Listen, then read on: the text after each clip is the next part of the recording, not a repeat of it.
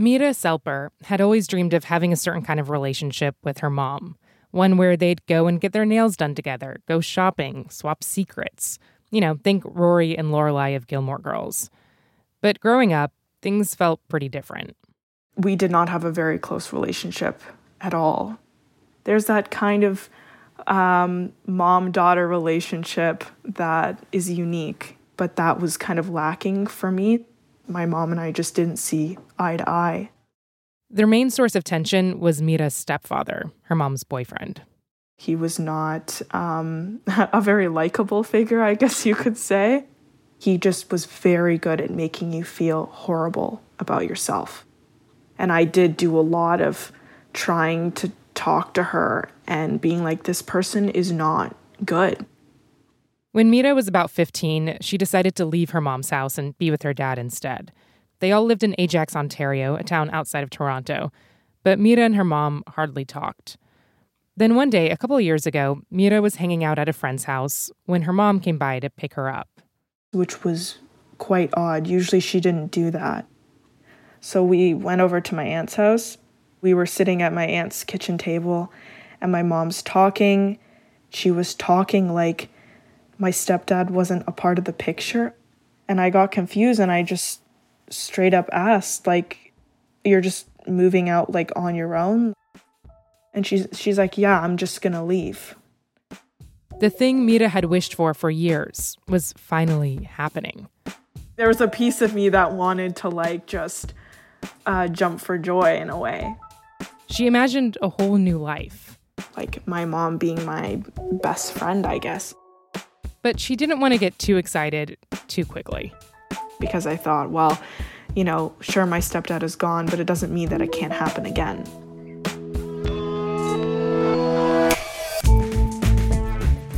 I'm Rima Jerez, and welcome to This Is Uncomfortable, a show from Marketplace about life and how money messes with it.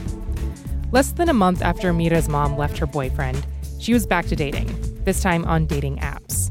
Mira was shocked at how quickly her mom was rebounding, but she kept that to herself. She was just happy her mom was back in her life. This week, love comes at a cost to both a mom and a daughter who see the same relationship with wildly different eyes. And for this episode, we're going to do something kind of different. I'm going to get out of the way and let Mira tell the story in her own words. All right, here's the show.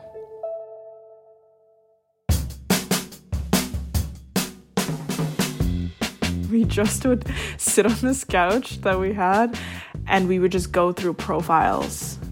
I think we used Bumble quite a bit, so it was a lot of swiping. And we would just, like, make noises, I guess you could say. Like, we weren't even saying words. Ooh, okay. Okay, next. He's all right. Next person. Ooh. Okay, that's good. Okay. Oh, Jesus. My mom would, like, match with the people that, like, we both approved of, sort of thing. I was on dating apps at the time, too. I would show her my matches. So to go back to that besties sort of thing, that was something we were doing together for some time.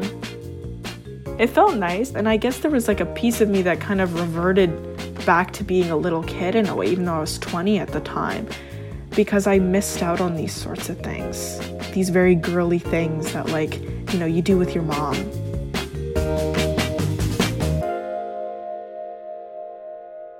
She was being pretty honest about, wanting more financial security and stability from someone she was going to date. Now she had the opportunity to, like, really go find that. And I definitely see that because of she had just left my stepdad who, could barely pay a bill on time. He was historically horrible with money. There was definitely times growing up where there was maybe not enough food in the house. Multiple times utilities were cut. I don't think she wanted to be the type of person to worry about money. She just wanted somebody else to worry about that.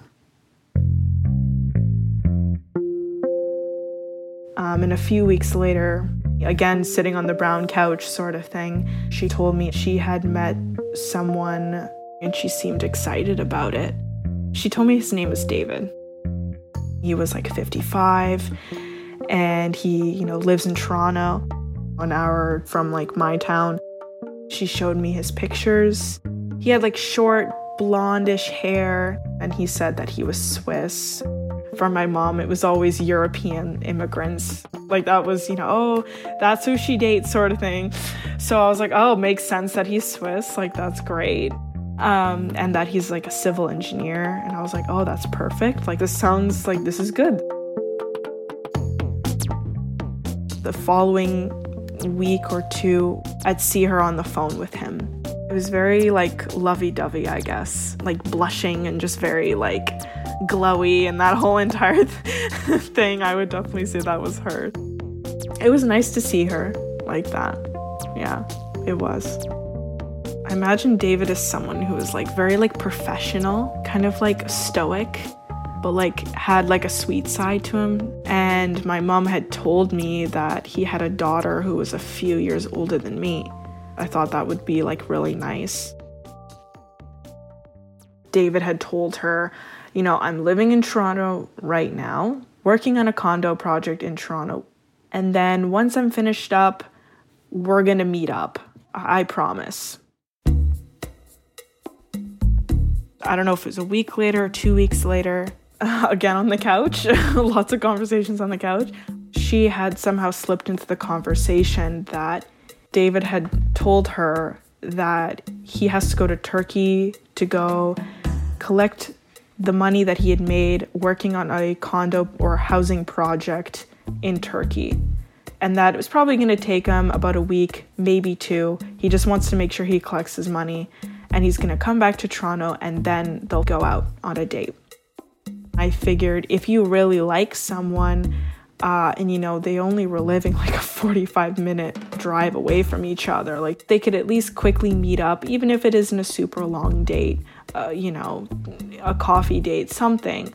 If you really like someone, you'll definitely want to see them. So why not take that opportunity?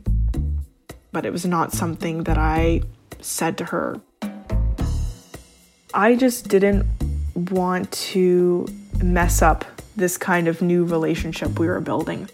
I had that really intense fear of, well, this is the first time I've really had my mom in a long time, so I don't want to mess anything up. So not a peep out of me sort of thing. During this really quite early period, probably only a few weeks, I had happened to be downstairs and they were finishing up their conversation, and she told him that she loved him. That I caught on quite quickly, because that to me was jarring. I was like, love you? Like, that was just, I was like, whoa, okay. I thought like this is going pretty quick. And they still had not met each other. He was still in Turkey. I just remember being shocked by it, but again, I didn't say anything.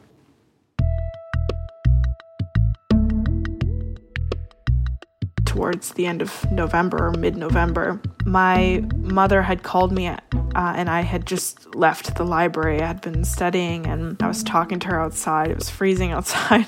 She was going on and on and on. She was so excited. David had told my mother that he was coming back. She was going to go to the airport and she was going to rent a hotel there. Then, David had promised her he's going to take her to his house. I can't wait to meet him.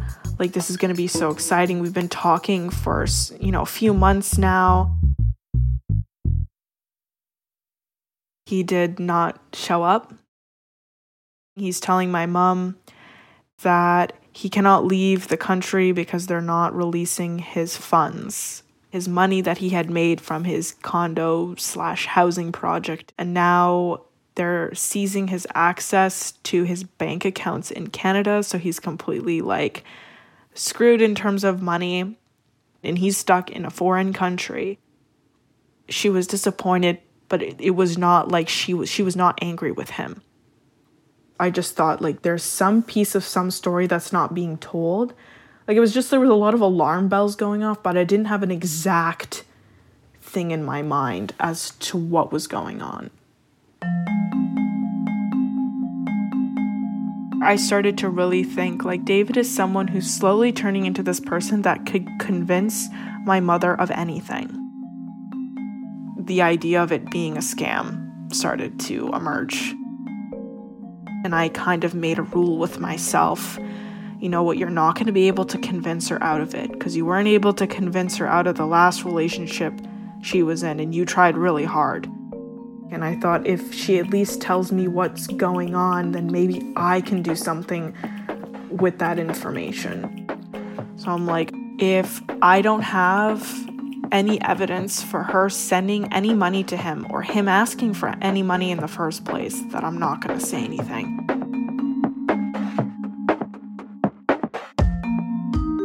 I wanted to do whatever I could to get him here.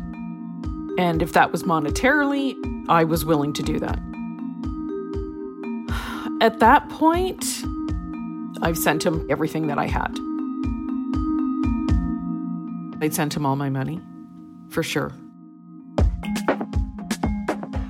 My name is Lee Hendry, and I am Mira's mother. Coming up after the break, we hear from Lee.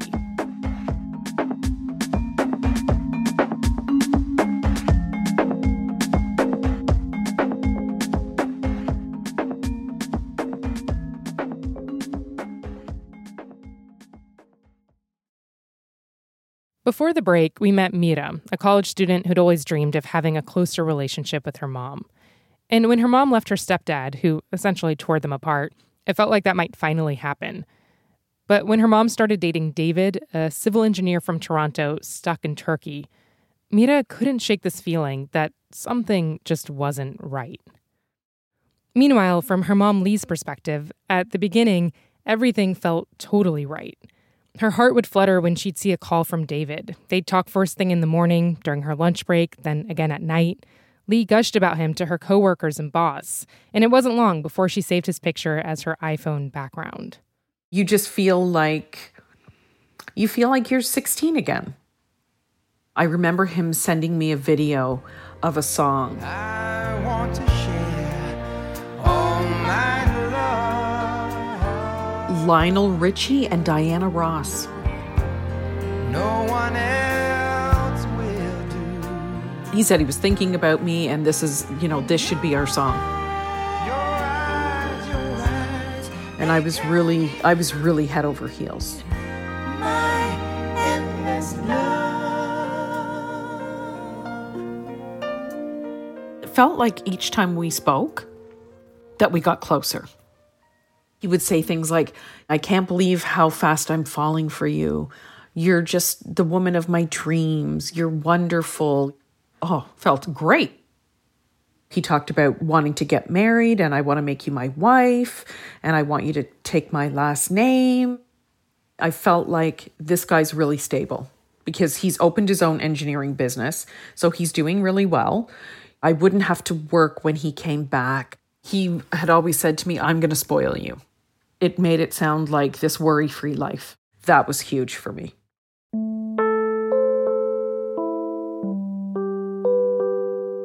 When I was with my ex, he would forever have a job, then lose a job, then have a job, then lose a job. I'd come home from work and there'd be a yellow sticky note on the door because he didn't pay the gas bill. It was every day waking up and you just knew it was going to be a struggle. When, David proposed all these wonderful things, it just sounded like, oh my God, this is amazing. I will never have to worry about no lights or no hot water or fighting about money ever again. But then he was stuck in Turkey, going on a few months. David told me he didn't have certain permits that he needed, so he needed to get those before they would release his passport to him so that he could leave. I asked him, well, how much is it? And he said $20,000. And he wasn't able to access any of his funds in Canada. And I said, well, I have money. I can send it to you. Then you can come home. He was in tears. I can't believe you do that for me. You love me. I can't, what am I going to do? I can't wait till I'm home so I can repay you. So I wanted to do whatever I could to get him here.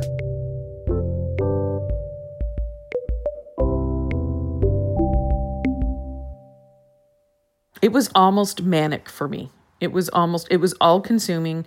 Like I'm not sleeping. I'm, having a hard time at work because I'm, what else can I do to get him home? I felt like I'm going to fix this. I'm going to make it all better. That was the first time I sent him money.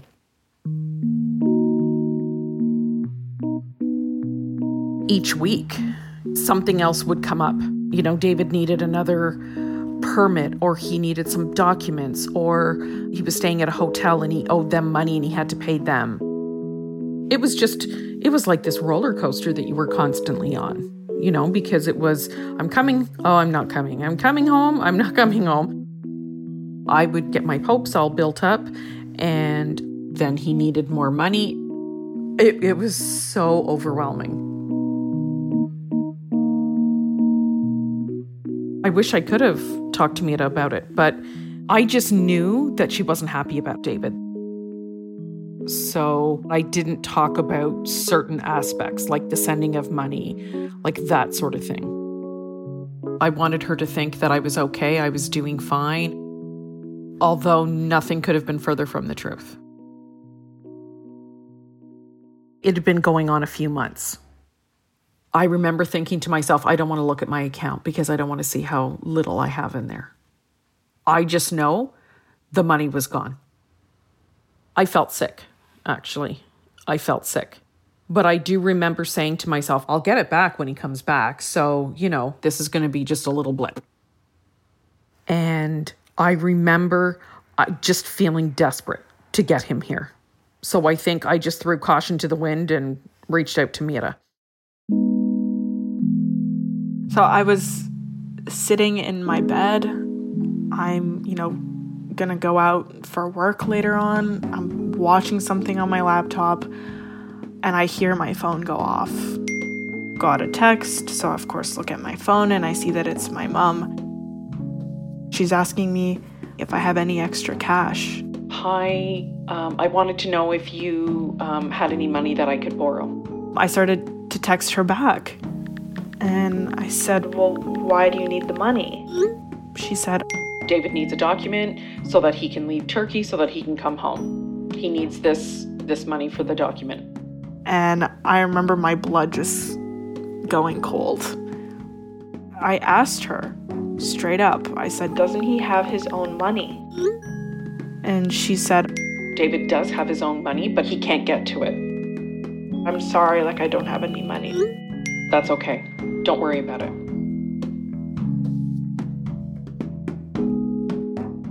I was kind of sitting there thinking, I've got to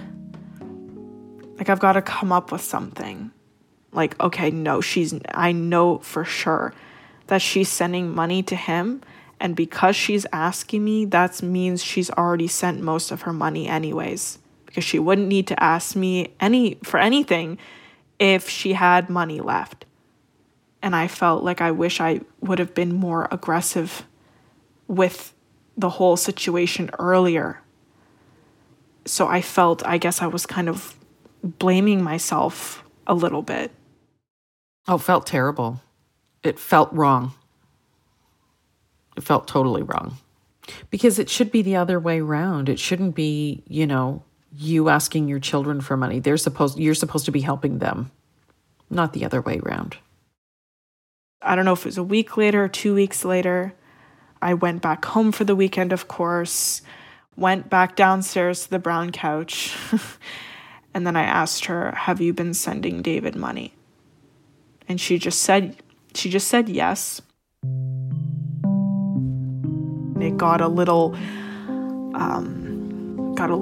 uncomfortable. For me, it was embarrassing. It felt like a role reversal, really. Because, you have your daughter questioning you about decisions you've made. And then I said, how much money have you sent him? I remember saying I sent $18,000. I didn't say the whole amount. I just left. I went back upstairs. And I started to think to myself, what? I don't know. Hearing that number was insane to me. I was like, that is a ridiculous amount of money. That's not $500. That's not even $1,000. That's $18,000. I decided at this point I was going to try and take a more aggressive approach. So my next plan of attack was to talk to my brother. You know, we were sitting in my room. He was sitting at my desk. I was sitting in my bed. And I was like, what do you know? Because I asked Mom the other day how much money she sent. She literally told me $18,000. And he told me a completely different story. She had told me $18,000, but she had told my brother $40,000. There was a piece of me that was hurt by that because I knew she was telling my brother the more accurate story because she felt, one, more comfortable with him, but two, because she felt less judged by him. Because I think she knew deep down, if I really knew how much money was being sent and exactly what was going on, that I would try to put more of a stop to it. And we made a decision. We essentially said, okay, so talking's not working. Let's try to show her something physical. So I took my laptop downstairs. My brother had his phone. She was again sitting on the brown couch. Just sitting there watching TV. And I saw both my kids come down the stairs and Mira had her laptop. And I thought, oh, something's going on. We said, okay, Mom, we want to talk to you. She turned off the TV and we started off the conversation with, we're really worried about you. We want to help you. We care about you. We love you. And we don't think David is who he says he is. And we asked her, how much money have you sent? She refused to answer. I didn't say anything because I'd sent him all my money. Just over 100,000. Yeah. It was everything I had.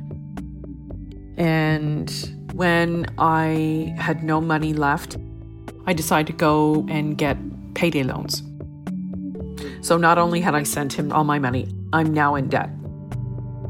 I am freaking out at this point. My mind is going a million miles an hour thinking, what if it's true? I have no money. What have I done to myself? All of those things come, all at one moment. I asked my mom, can I search the images that David has sent you of himself? And can we have David's phone number so we can search it online? I was pretty sweaty. And I remember saying, you know what? If he's who he says he is, it'll be okay. And if he's not, well, then I'm in big trouble. So I sent her the photos that I had. The selfies that David had sent my mom. Him sitting in his car. There was one with his dog, and she gave my brother his phone number. I said to my brother, I was like, I'm gonna search up the images of David, and you will search up David's phone number, and we'll see what we can get. So I was sitting right beside her on the brown couch, and my brother was sitting in a chair to the side of us.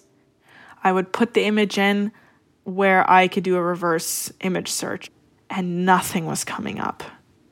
And it was like that over and over again. 0 images found, 0 images found. It felt so brutal. It seemed like she was searching for a long time, and I'm thinking, well, maybe I'm okay. I remember thinking that in my head. I'm going to be okay. Because you don't want that horrible thing to be true. My brother and I were kind of having an eye conversation with each other, we need to find anything, something. I finally clicked one last site. I don't even remember the name of it because it was not a well-known site by any means. I put the image in and a whole list of these pictures of David pop up. But they're not of David. They're of this random man who's actually a meteorologist for a local news station in Chicago. I quickly, as soon as I saw it, I quickly clicked on one of the pictures. It took me to a Facebook profile, his public profile for the local news station. I found all the images my mother had ever shown me. The one with him with his dog, the one with him in his car, all the selfies he took. And I found hundreds more. So there was no doubt that these pictures were stolen. I quickly kind of turned the laptop a bit more to my brother. He looked up. And like we both had like these huge eyes when you see something really crazy. A look on her face that I'll never forget. And I said to her, just show me, please. Just show me.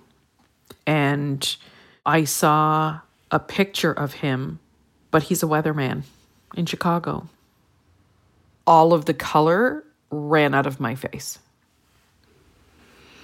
You know, and you just say, oh my God, I'm such a fool. This very stone-faced, very kind of closed-in sort of demeanor that she had completely changed. And she got like a bit teary-eyed. Yeah. The realization. You know, I'm supposed to be better than that. As a mother. And I wasn't. And she's saying, thank you. And my brother and I were kind of surprised that she reacted that way because we had a feeling like she might not. I cried and I called my sister. You know, my mom said to my aunt, the kids found out like David isn't real. Can I come over? So she literally left the house. And my sister Laura said, it's going to be okay. You know, we'll figure this out. I was sitting at her island in her kitchen. There's a lot of tears. And I also felt like relief. Because I finally had the truth and I knew it was going to end. I wasn't going to have to worry about money in the sense of how I'm going to get it to him. I'm not going to have to do those things anymore. And I said, I need to figure out what I'm going to do next. How am I going to pay this debt off? Because not only did I lose the relationship of what I thought was going to be forever, I lost everything I had. It makes you question who you are. And, you know, I guess I don't trust myself. And I've given myself reason not to.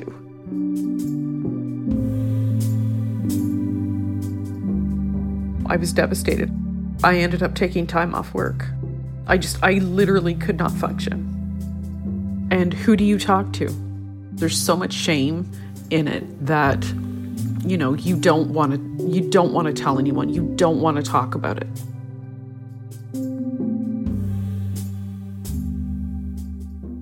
The next weekend I had come around, my mom told me that she blocked him on everything, and that was that.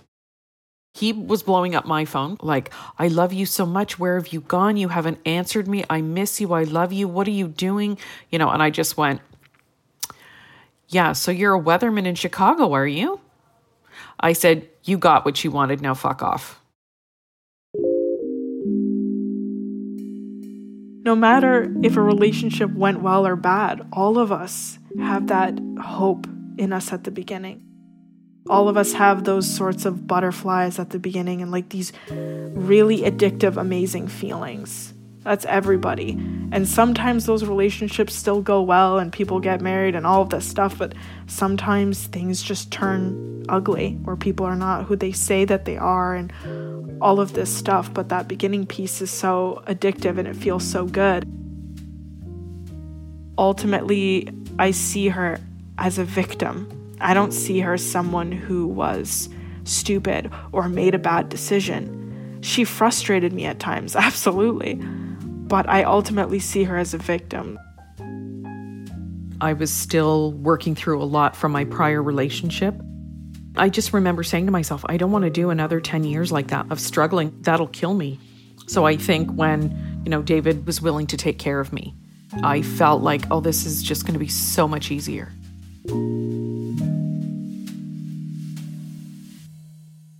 And now, you know, I'm 51 and I work harder now than I ever have. Just, you know, I have a part-time job. I work, you know, full-time and I work overtime at my regular job too. Every night I'm working. But But will I recoup? I don't know. I don't know if I can recoup everything I lost. I honestly don't believe that my mom has had a happy life. That's maybe a sad thing to say. That's not to say she never had any happy moments, but I don't think she's had a generally very happy life. And if anything that I want to see in my lifetime is her being happy and being content, that to me would be more than enough.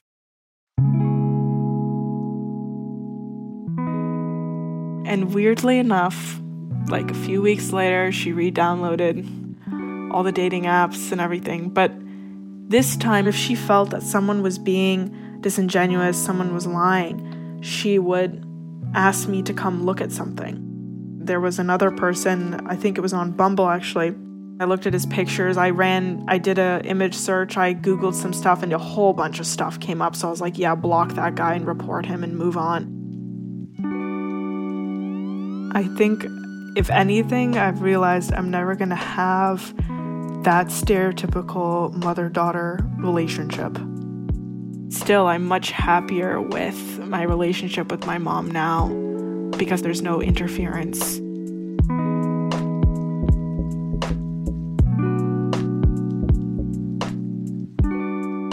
I like what Mira said about how at the beginning of relationships, it's easy to get ahead of yourself, for your imagination to fill the gaps, and really to latch onto this idea that this next relationship will be better, that it'll finally solve your problems. In a way, I can see Lee, Mira's mom, in so many people. In fact, falling for this kind of scam is incredibly common. According to the FTC, people last year reported losing more money on romance scams than any other fraud. People lost over $300 million, and that's just what was reported. Lee says she tried going to the local police, but they basically said there was nothing they could do. She willingly gave money to a boyfriend. And actually, earlier this week... Hi there, Rima. Hi, how's it going? You look like how you look in your pictures. Who knew? Oh, how about that? We didn't get in touch with David, but we did manage to track down Eric Sorensen, Senior meteorologist at WQAD-TV in the Quad Cities of Iowa and Illinois. The person whose photos were used to catfish Lee. Do you know why I reached out to you? No. Oh, okay. I thought that maybe you did. Okay, so I've been in touch with a woman named... I explained everything to him about Lee, about her daughter, about David. Scammed her out of $100,000. Oh, my God. Oh, Yeah. my God. And she thought that she was talking to someone who looked like you. Oh, my God. Yeah. So, who is this person? I don't know. I don't even know. Is that person around here? I hope not. Eric the person and David the scammer share virtually nothing in common, like location. I worked in Tyler, Texas, and then I worked in Rockford, Illinois, and here in Moline, Illinois. Nice. So I've never been to Switzerland, and I've never been to Europe. Or relationship status. I've been with my partner for about 11 years now. I am actually not even straight. So, Oh, really? So this guy got another thing wrong too. Right. And one that Eric was particularly bummed about, age. So you said that this person said that I was 50 some years old. Okay. I'm only in my 40s. Eric's like, I just want to clarify. So, how does it feel knowing that the scammer used your pictures? it's scary because being on television, I've got a presence on social media, and I post things, and my social media presence goes back, 13 years now. I probably have hundreds of photos of myself that could be used for a bad purpose. Yeah. She told me that your face was one of her background pictures on her computer, and for a long time, she just refused to even open it. Oh, my God. Yeah. Ugh. Because it was just too much. It's so weird.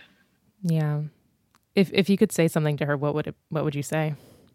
I think what I would say is $100,000 to a stranger, to a scammer, to somebody who's a terrible person isn't enough to ruin your life. That there's a lot more that's still ahead. And that I am a believer that people like that have got what they've got coming. And is there something you'd want to say to the scammer? Probably shouldn't say in this broadcast. Fair.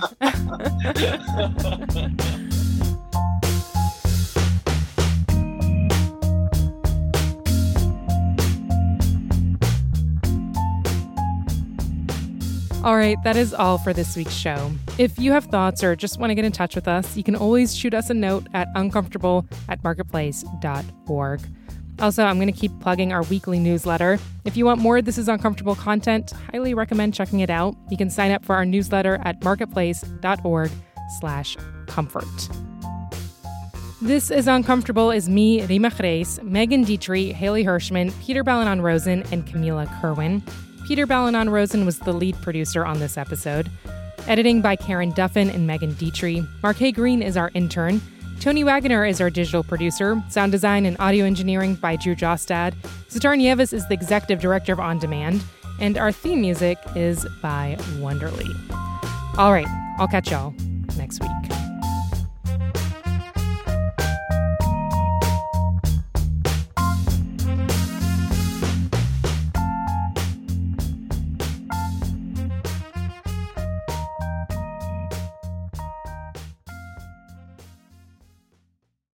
Today's episode is sponsored by NerdWallet's Smart Money podcast.